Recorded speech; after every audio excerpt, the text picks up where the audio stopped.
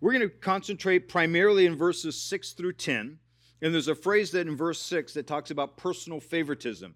And we'll talk about that. But it's been a couple of weeks since I've shared with you out of the book of Galatians. So what I want to do is start in verse 1 and just read the first 10 verses so that we're all in sync together. And then we'll talk about this idea of favoritism and so forth. So, Galatians chapter 2, verse 1, if you'll read along with me. Then after 14 years, I went up again to Jerusalem with Barnabas and also took Titus with me. And I went up by revelation and communicated to them that gospel I preached amongst the Gentiles, but privately to those who have reputation, lest by any means I might run or had run in vain. Yet not even Titus, who was with me, being a Greek, was compelled to be circumcised. And this occurred because of false brethren secretly brought in, who came in by stealth to spy out our liberty which we have in Christ Jesus, that they might bring us into bondage.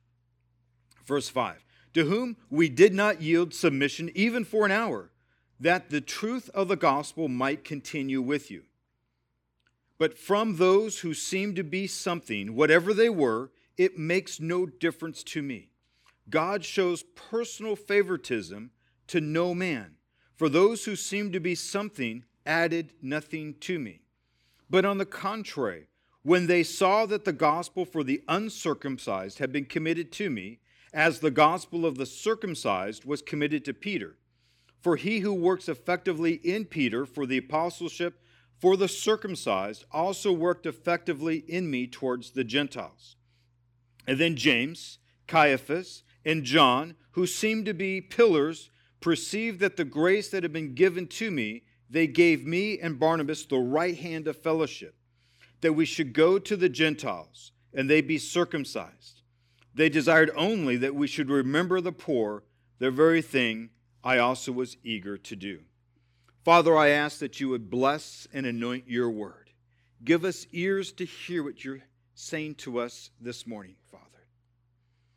Father, would you work in our hearts and our lives in such a way that we would grow closer to you, we would become more like you. Father, I invite you to remove anything that's not of you from our lives and make us more and more like you. In Christ's name, amen. So according to this portion of Scripture that we just read, there are three men that were considered pillars of the New Testament church. Pillar meaning somebody who the foundation is built upon, and he lists them for us. They're called Peter, and this is, of course, Peter, the guy that walked on water with Jesus, the one who said, I will never deny you, but then did deny him. So Peter was prominent in the gospel accounts. He was prominent in the first half of the book of Acts. He was there at the day of Pentecost and used mightily of the Lord, essentially the first half of the book of Acts. But it was Peter that Jesus said he would give the keys. So he was the one that was involved in opening up this gospel message, the door of faith, both to Jews and then ultimately also to Samaritans and Gentiles. So chapter 2 of Acts, we see the day of Pentecost, the door of faith being opened up to the Jews. Peter was used significantly to the Samaritans, which were the half-breeds that people they didn't like, and then also to the Gentiles. People that Jewish individuals would normally have nothing to do with. God worked in Peter's life in such a way that the door of faith would be open to them. We also see a gentleman by the name of John. John, this is the John, not John the Baptist. This is John as he describes himself in the gospel. I'm the disciple that Jesus loves.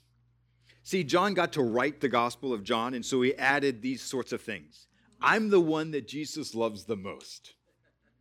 Now, Jesus loves all of us, but that's the way that John described himself. So he was used, he was recorded there. He was in the sort of the inner circle of those 12 apostles. John was one of those three inner ones, and so we're familiar with him. James is a character that is maybe a little bit less familiar to us. You see, there are two Jameses that we find throughout the Scriptures, especially the New Testament. One is one of those 12 apostles, the Apostle James. That's not who he's talking about here. He's talking about a different James. He happens to be talking about James, who happens to be the half-brother or the brother of Jesus. This is the same James that wrote for us the book of James. And in the book of James, he introduces himself not as, hey, I'm the brother of Jesus, you have to pay attention to me, but he introduces himself as a humble servant of God. Over in Matthew chapter 13, we find this. This is sort of a critique. Let me back it up a little bit in a verse before, that when he had come, that is Jesus, come to his own country, he taught them in the synagogue. So they were astonished and said to him, where did this man get this wisdom and these mighty works? You see, Jesus didn't have anything unique and special about himself that made him stand out. You know, he didn't have a halo behind his head when he walked into a crowd. He didn't glow when he walked in. He was a man that looked like everybody else, but they were astonished at the authority and the way that he taught and the miracles that God was doing through his hand. And they said, is this not the carpenter's son? We know who Jesus is. He's just that guy down the road, and he works for his dad. Who in the world is this guy? Then he went on to say, is not his mother called Mary? In other words, they said, hey, I know this guy. And then they went on, notice this, and his brothers, James, Joas, Simon, and Judas. This is not Judas Iscariot. His physical, biological brothers, or more appropriately, I would say his half-brothers. You see, Jesus was conceived of the Holy Spirit. Mary gave birth to him, but Joseph and Mary never had any sexual relations prior to the birth of Christ. Now, they were married. She was found to be with child by the Holy Spirit, and Joseph honored and respected her until after the birth of Jesus. Now, if you've grown up in the Catholic circles or you have influence from them, the Catholic Church teaches that Mary was forever or perpetually a virgin. The scriptures are quite clear. Joseph and Mary had a normal husband-wife relationship after the birth of Jesus. And here we have listed for us brothers, James, Jonas, Simon, and Judas. And they don't mention, but his sisters. And are they not with us? And the question is, where did this man Jesus, get all of this talent? In other words, Jesus didn't come from the priestly family, the kingly family. He came from a lowly family. Now, you know the birth story of Jesus. He was born in a small town called Bethlehem. Even to this day, nothing significant is happening in Bethlehem. If you ever take a trip to Israel, you might go through Bethlehem and you'll be like, that's it?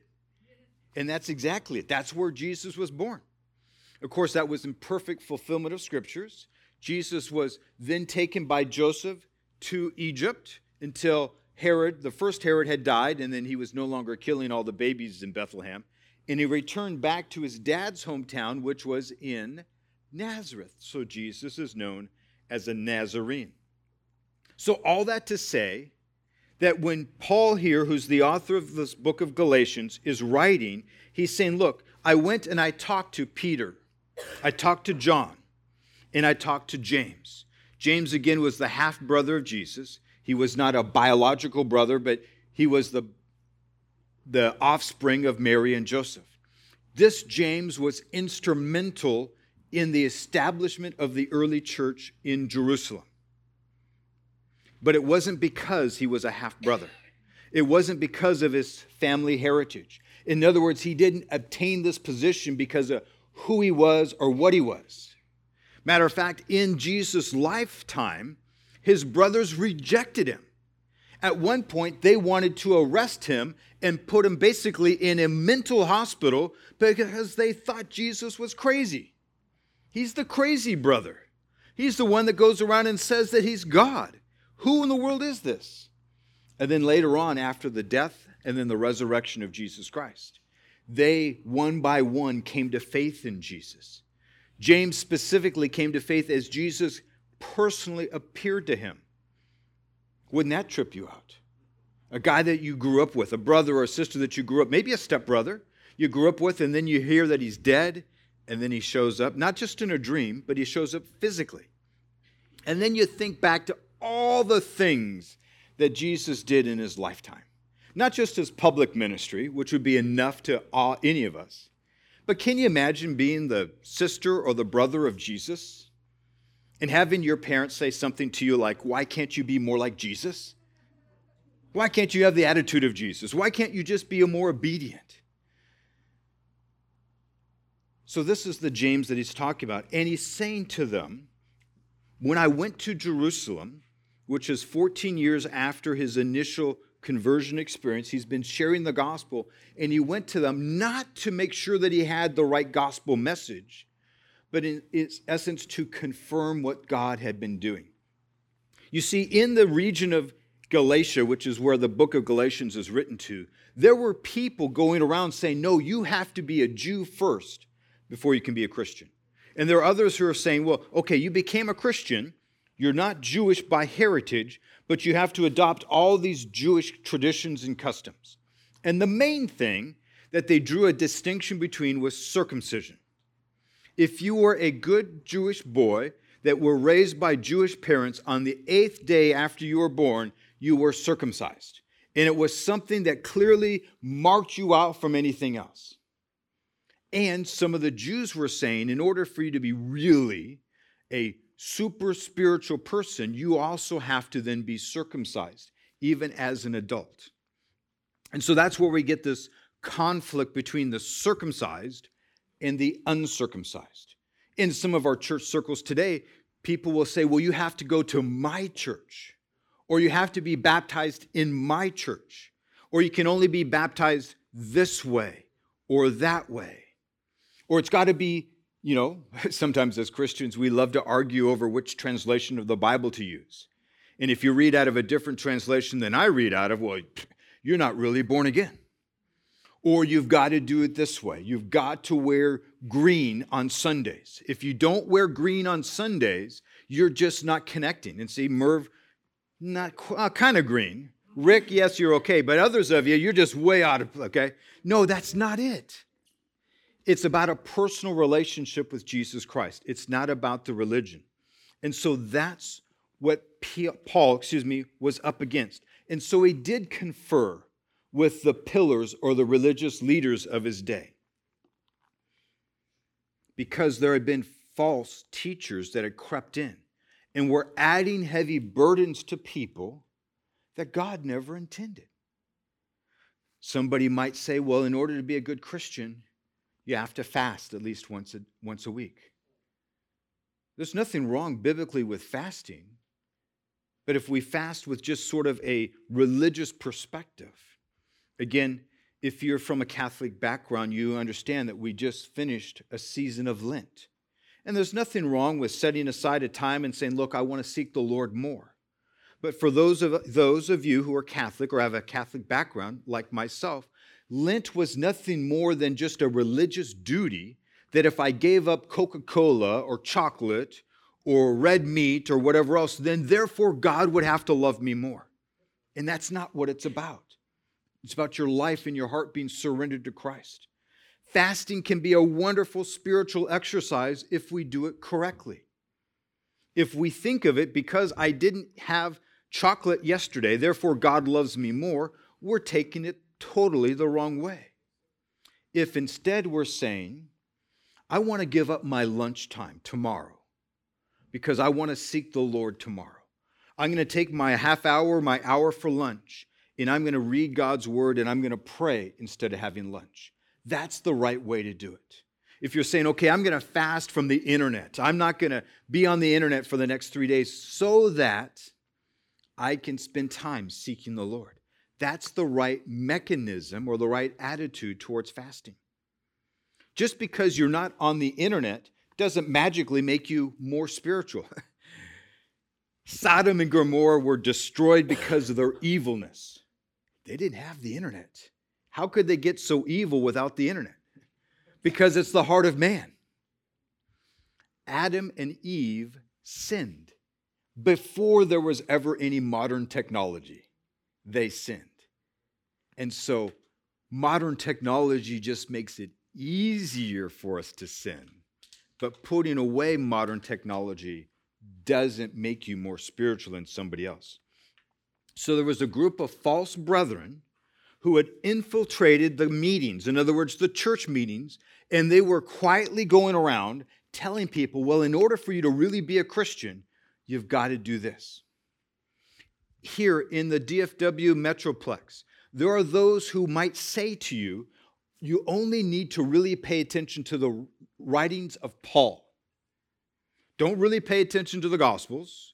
Don't pay attention to the Old Testament. Only pay attention to the writings of Paul, which is false doctrine. It's false, and they've crept into the church saying things that the Bible never says.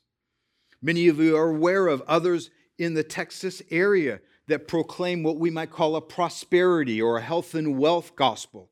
In other words, if you just come to Jesus, all of your problems are gone. God never said that. Jesus, matter of fact, said, if you follow me, you will have difficulties, which is just the opposite of what some churches teach. Again, that is false teachings. In some circles, people are told that the reason you're sick is you don't have enough faith. Or the reason you have financial difficulties is because you haven't given enough to the church. By the way, we already took up the offering, and I'm not taking out a second one, okay? So you can relax. But some churches will say something like that, which adds an extra burden. It puts the responsibility on man. Jesus said, it is finished on the cross. He is the one that will rescue us. So Paul did go to Jerusalem to confer with those leading apostles, Peter, James, and John. And what did he do? He confirmed what God had already shown him. What God had already told Paul through revelation. He sort of compared notes with those who hung out with Jesus in his lifetime, and they said, amen. You're right on track. So Paul met with them privately, not because it was a secret thing, but because he didn't want to deal with all of those that were causing the confusion. He wanted just to meet with the leaders and confirm that what he's been sharing was correct. So Paul's point is this: God is the one that spoke to me. God is the one that I met on the road to Damascus. It's about a relationship with God. It's not about religion or who you happen to know. Do you understand that? That God loves you and he doesn't care what your background is. That's what it means to not to show partiality or favoritism. It doesn't matter to God if you grew up in Mexico or if you grew up in China or you grew up in America. He says, do you know me as your Lord and Savior? It doesn't matter if you went to an Ivy League school or you never graduated high school. It doesn't matter to God. He wants you to know him. It doesn't matter whether you've grew up in a Pentecostal or a Lutheran church. He wants to know you. It doesn't matter whether you grew up in a Protestant church or a Catholic church. You grew up under Jehovah's Witnesses. He wants to know you as your personal Lord and Savior. So he met with them. And it wasn't because he's afraid he had the wrong message. He knew his message was right, but he wanted to confirm with them or establish with them, sort of reporting to them all that God had done. So he did it quietly, not because he was doing something in secret, but to avoid the open arguments that might happen. Okay? And so, picking it up here again in verse 3, but from those who seemed to be something, those who were again the leaders, this is again James, Peter, John. Whatever they were, it makes no difference to me. In other words, Paul is saying, I don't really care who they are. Now, this is not a disrespectful thing. What Paul is saying is, I'm going to follow God. I'm going to follow Jesus Christ, no matter what. And is that where you're at this morning? Are you committed to follow Jesus Christ no matter what? It's wonderful when there's a large group of people going with you to follow Jesus. But if you're the only one, are you willing to follow Jesus? To go where he calls you, to go where he leads you? And that's what he's talking about. So of that day, John, Peter, and James would be quote-unquote famous Christians. Today we have famous Christians all over the place. They might be musicians, they might be famous pastors, and so forth. But let me ask you this. What's the most important thing to you? Is it to follow Jesus, or are you following a movement, a church, a person, a musician, an athlete? If you're following some person, then you're following the wrong thing. Now, it's wonderful when God uses men and women in your life to encourage you. We're not talking against that. But we are saying is we have to be followers of Jesus. So they were somewhat the famous Christians of Paul's day, but he wasn't overly impressed with them, nor was he intimidated by them. Whatever they were, he says, it makes no difference to me. God shows no personal favoritism to men. In other words, God doesn't look at you and say, okay, well, I like you better because you wear glasses and therefore you're more spiritual than somebody else. Or I don't like you because, well, you grew up on the wrong side of the railroad tracks. God loves you as you are, and he wants to transform you. But the issue of personal favoritism or showing favoritism has always been a problem throughout human history, where people have decided that we're going to show favoritism to this group or that group. And it hasn't changed because of the heart of mankind. You see, the gospel message is unique in that it doesn't matter what your ethnicity is, what your language is, where you grew up, how much money you make or you don't make. God loves you. God loves the filthy rich person as much as he loves the dirt poor person. And that's unique. In all the world's religions, you don't have this broad call to anybody who will come to Christ. Back in Leviticus chapter 19, it tells us this: you shall do no injustice in judgment. You shall not be partial to the poor, nor honor the person of the mighty. In righteousness you shall judge your neighbor. Here's the idea, and we have this problem. And again, I think our judicial system in America has problems, but it probably is one of the best in the world. But we have the problem. If you have more money, you get to hire a fancier, more powerful, more well-connected lawyer. And if you have no money, you get the public defendant who just barely got out of law school. Is that fair? No, it's not. In other parts of the world, it's much worse than it is here. But we're not to show personal favoritism. In other words, we're not to say, well, okay, because you're my buddy, I'll believe whatever you say in spite of the evidence. That's not how it's supposed to happen. Did you know that Jesus had also people who ridiculed him because of his background? Over in John chapter 1, verse 46, it says this: Nathanael said to him, can anything good come out of Nazareth? They're talking about Jesus, the one that we love, and they're saying, well, he's from the wrong church, he's from the wrong town, he's not the right connections, and so forth. And that was what people thought of people who came out of the city of Nazareth. I don't know where you were born. I was born in California. Can any good thing come out of California? I don't know about that. You know? Here's the idea. It's not about where you're born. It's about, do you know Jesus Christ? And then one other place, if you would, open your Bibles to James, or turn your Bibles over to James chapter 2, please.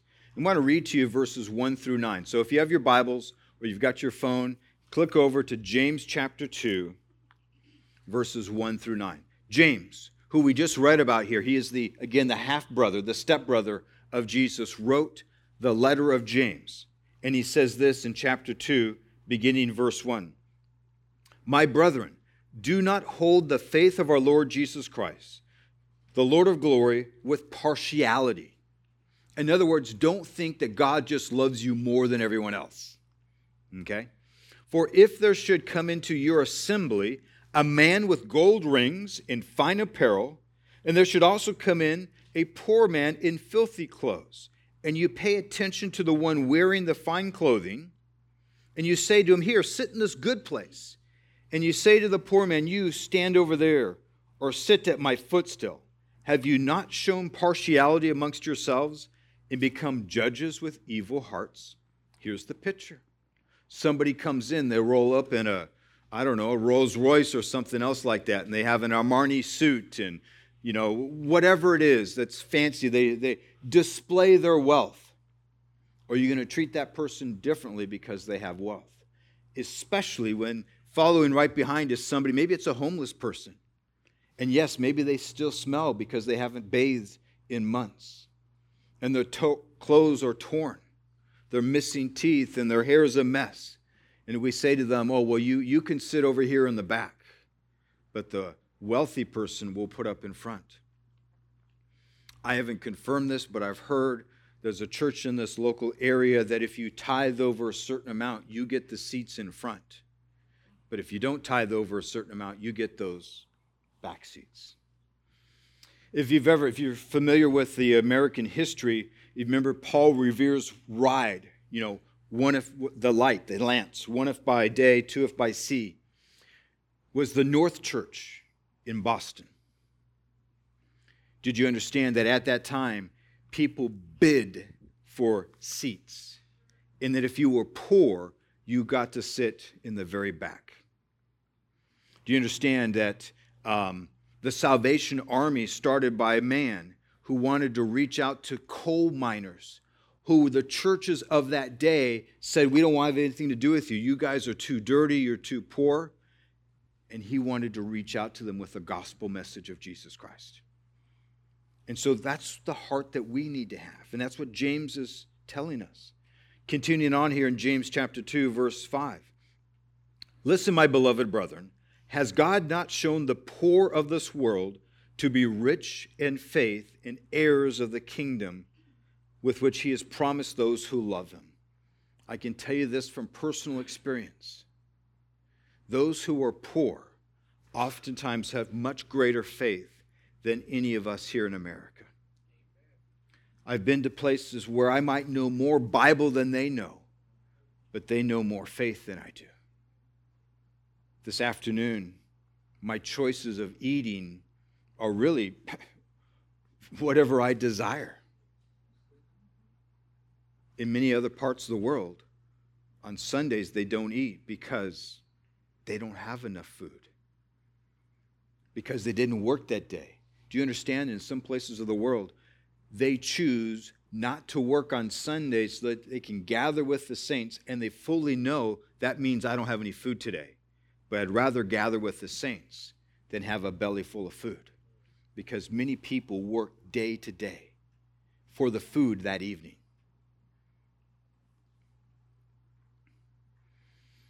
Verse 6, but you've dishonored the poor man.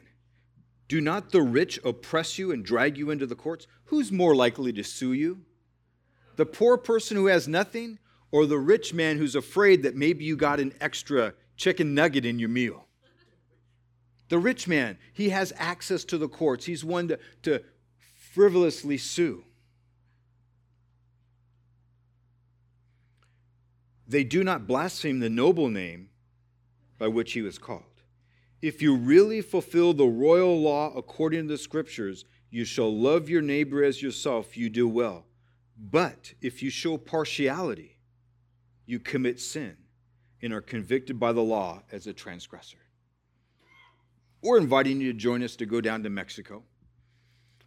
They have less stuff than we have in Mexico. The kids at this shelter, this orphanage, have less than us. They don't have parents involved in their lives. But as Merv has already shared with us, he's seen kids grow from little up into college. And he's seen how the Lord works in their lives. And that's a tremendous thing. God wants to work in their lives.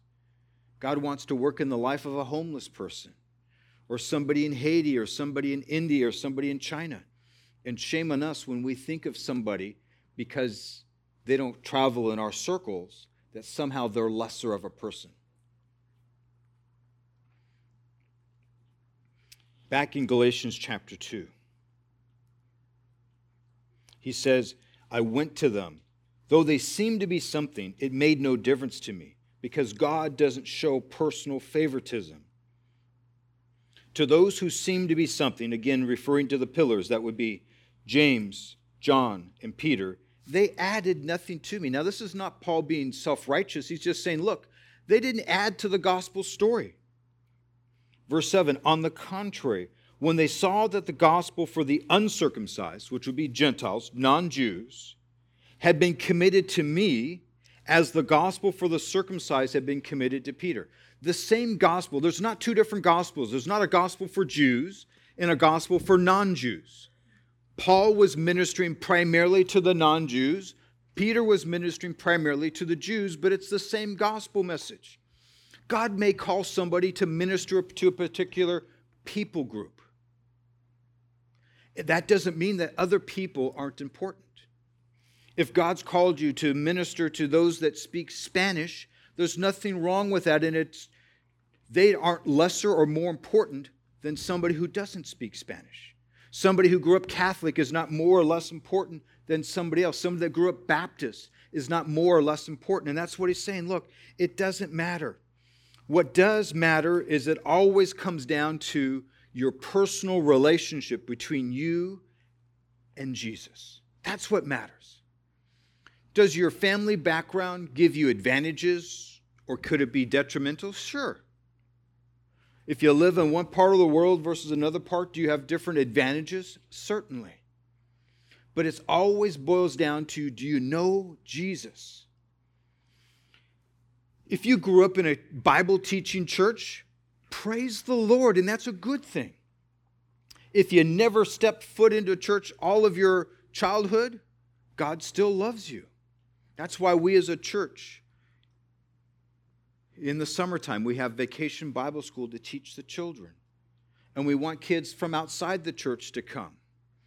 Hopefully, when we go down to Mexico, we'll be able to do a Vacation Bible School for them as well, where we can teach the Bible to them at their level. Right now in the back, there are those who are ministering to the children. They're ministering to them the love of Jesus Christ at a level that they can understand. For example, if in children's ministry you say, well, Jesus is the propitiation and he's my redeemer and we're washed in the blood of the Lamb, that's just going to sail right over their heads, isn't it? So you need to break it down to their level. I don't mean to lower the gospel, but use words that they understand, things that they can comprehend. And so that's what it's about. It's about, have you come to Jesus? You see, the Judaizers, these were people that were trying to influence the church and trying to make people be Jews on top of being Christians. These would be non-Jews, Gentiles, who didn't grow up in the Jewish faith, and saying to them, well, you came to faith in Christ, but now you've got to add on all of this religious rituals. And for a Jewish person, they're significant. The day of Passover, or the time of Passover.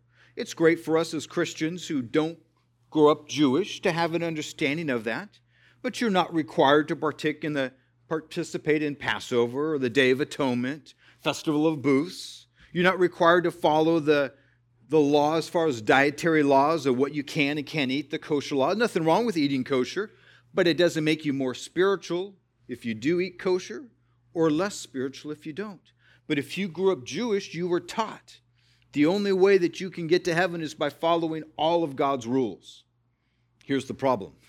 Nobody, whether Jew or non-Jew, can follow all of God's rules. So it becomes a problem. But these Judaizers had hoped to get a hold of the Jewish leadership in Jerusalem and to disagree with Paul. Paul says, look, I'm not impressed by who's in front. I want to follow Jesus. And that's what it's about. You see, Paul said, I got the gospel message from God himself. I didn't get it from Peter and Paul. It's not a franchise. It's not like McDonald's where you buy a franchise and then you become a McDonald's person. Or Chick-fil-A. Or anything else like that. It's not that. It's about a relationship with a living God. Continuing on here. So the gospel message in verse 7 goes both to the uncircumcised and the circumcised. Verse 8, for he who worked effectively in Peter for the apostleship to the circumcised, that would be the Jews, also worked effectively in me towards the Gentiles. All Paul is saying is, look, God has primarily made my ministry to non-Jews. And Peter's ministry is primarily to Jews. It doesn't mean that we're fighting against each other. We're just ministering to two people groups. And that's just fine. There is no distinction. There's no partiality. There's no drawing of lines because of one religious background or another.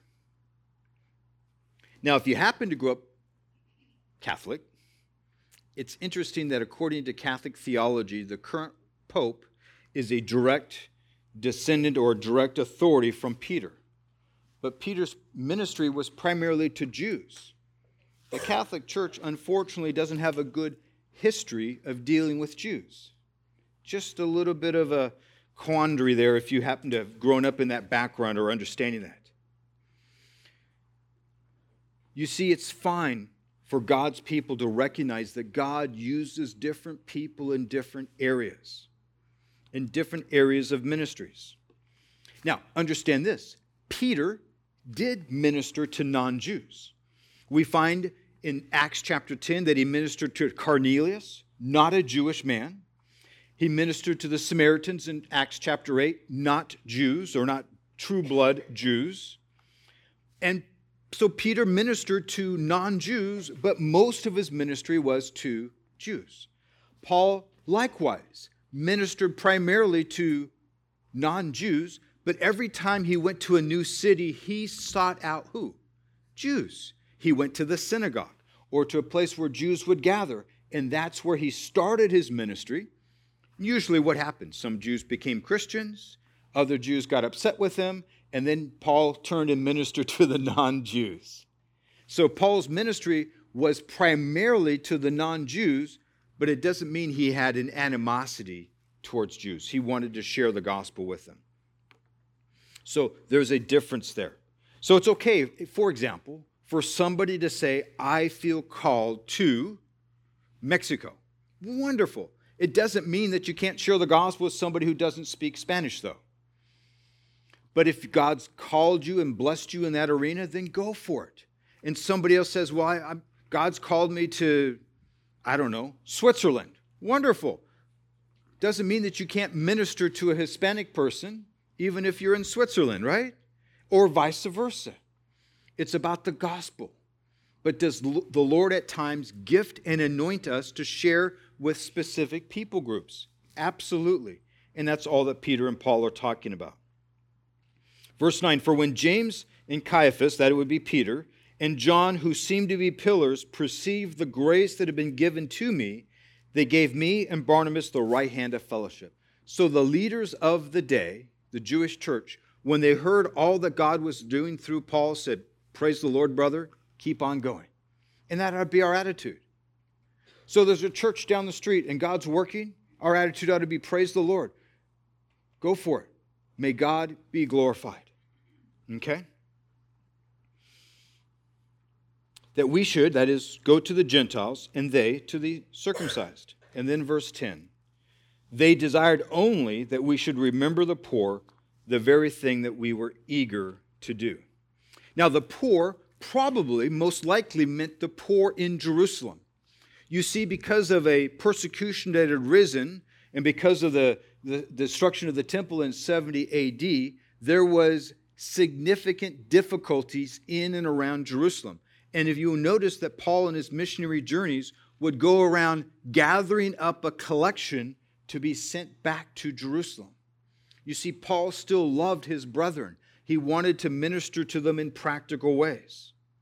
And so although he was ministering to non-Jews, Gentiles, he was practically sending money back to Jerusalem to minister to Jews. You see, in our lives, there should not be a distinction. We're not to hold, well, you're not part of my club. If there's a need, and we're able to meet that need, we ought to meet that need. What we see right here is a move from the theoretical or the theological to the practical. Helping the poor. That's something that you and I as Christians are called to do. Throughout human history, who are the ones that started hospitals? Christians. Who are the ones that started orphanages? Christians. Where did the Salvation Army come from? To share the love of Christ with others that were poor and had difficulty. That's where that came from. Now today, the government has sort of taken over many of those roles and responsibilities. But it will always been the heart of God, God moving on God's people to care for those that don't have stuff that you might have. So the theological moves to the practical. These things, correct doctrine or correctly understanding what God's word says, never substitutes our Christian duty. Did you get that? Having correct doctrine, having good Bible knowledge is not a substitute for living your life out amongst others. Concerning the need for the poor, Paul did exactly those things. He brought gifts, financial gifts, to Jerusalem through his many missionary journeys. Matter of fact, we have writings in Corinthians about take up the offering before I get there. That way when I come, we don't have to mess with the offering, and we will send it in people's hands that we trust back to Jerusalem. And that's what we're called to do. You and I are called to minister to others. We are not to look down at somebody because they don't speak our language, or they live in a different part of the world, or they have a different culture than us. We're to see them as people who need Jesus Christ. And when you run across somebody who has a different background than you, but loves Jesus, we ought to rejoice at that. It ought to cause our hearts to leap. Maybe they have a different culture, they have a different ways of doing things, they eat different things. But we should never despise somebody because of their culture. The question always needs to be, do you know Jesus Christ? And if you do, praise the Lord and let's rejoice together. If you don't, let me share with you about Jesus Christ. So come next week, hang out after church. Why?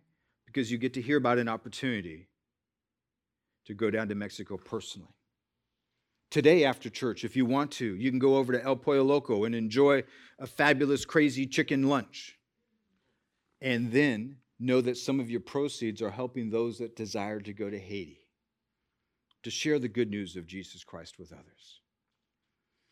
As a church, we support a number of different missionaries, and I want to remind you of them. For example, Dave and Lily in Romania, who are ministering primarily to the disenfranchised of Romania, to orphans who have been abandoned by their own people, to gypsies, which are like a third-class citizenship in Romania, and they're ministering specifically to them. Would you pray for them? Paul and Donna Cox are ministering in Africa and Kenya to raise up pastors to be able to share the good news of Jesus Christ. Would you pray for them? We have Holly and Chewy even this weekend that in Nuevo Laredo, sharing with kids there. Day of the Child, they're using it as an opportunity to give gifts to the children and introduce them to the greatest gift of all, Jesus Christ. Would you pray for them? We support the Pregnancy Resource Center. Oh, that woman, she's pregnant. She shouldn't have gotten pregnant. Yeah, okay, she shouldn't have gotten pregnant, but she's pregnant. Are we going to minister to her? Or are we going to tell her what the rest of the world says? Or just get rid of it? No, that's a precious life that's loved by Christ. But she needs help, practical things, and that's what the Pregnancy Resource Center does. And if you want to join and support them to stand up for life by participating in the walk or giving to their ministry, that's a wonderful opportunity that they can come alongside and share the gospel with women and then also meet some of their practical needs. Those are things that here right through this church that we're doing, that you can continue. Then we have, of course, ministry in India. We have John Vargas and Pastor Gali and the group of pastors there that are ministering in India in the native language to people that they might come to know their Lord and Savior, Jesus Christ. And Murph shared with us this morning about an orphanage, a shelter in Mexico, just across the border from Brownsville. You have the opportunity to pray for them. I urge you, if nothing else, to pray for them. The opportunity to go, maybe financially support it, whatever it might be. But you have the opportunity to minister. Are you a believer in Jesus Christ this morning? If the answer is yes, then we can't ignore the needs of people around us. We can't, as a Bible-believing Christian. If you say that you're a Christian, but you feel no conviction to help anybody else around you physically or practically, then I have to question your Christianity. Jesus cared for those that were weak, who were hungry, who were sick, as much as he cared about their spiritual well-being. And so it's my desire that we, and at whatever mechanism that the Lord uses us as a church, that we would minister both to the practical needs as well as the spiritual needs. That we do them side by side. That we'd give somebody a meal and share the gospel with them. That we'd help somebody who needs help and also share the gospel with them. That's my heart's desire.